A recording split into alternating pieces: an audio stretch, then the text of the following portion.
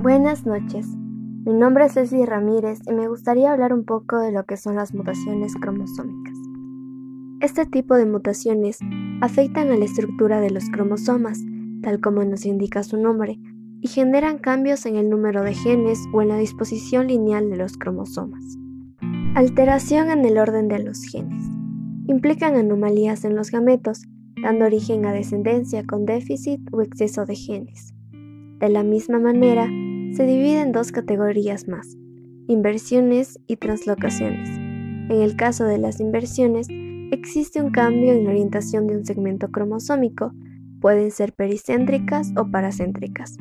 Por otro lado, las translocaciones se deben a un cambio en la localización de un segmento cromosómico a una región cromosómica distinta, pueden ser recíprocas o transposicionales.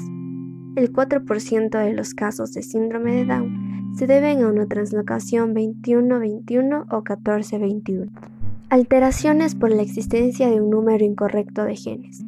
Pueden ser de dos tipos, deficiencias y delecciones. Hacen referencia a la pérdida de un fragmento del cromosoma. Una de las causas del síndrome de Prader-Willi es una delección parcial del brazo largo del cromosoma 15. Duplicaciones o amplificaciones. Consisten en originar múltiples copias de regiones completas de cromosomas, incluyendo los genes contenidos en las mismas. El síndrome de X frágil se debe a una duplicación parcial del extremo del brazo largo del cromosoma X.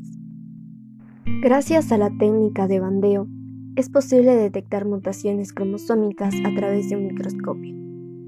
Muchas gracias por su atención y hasta la próxima.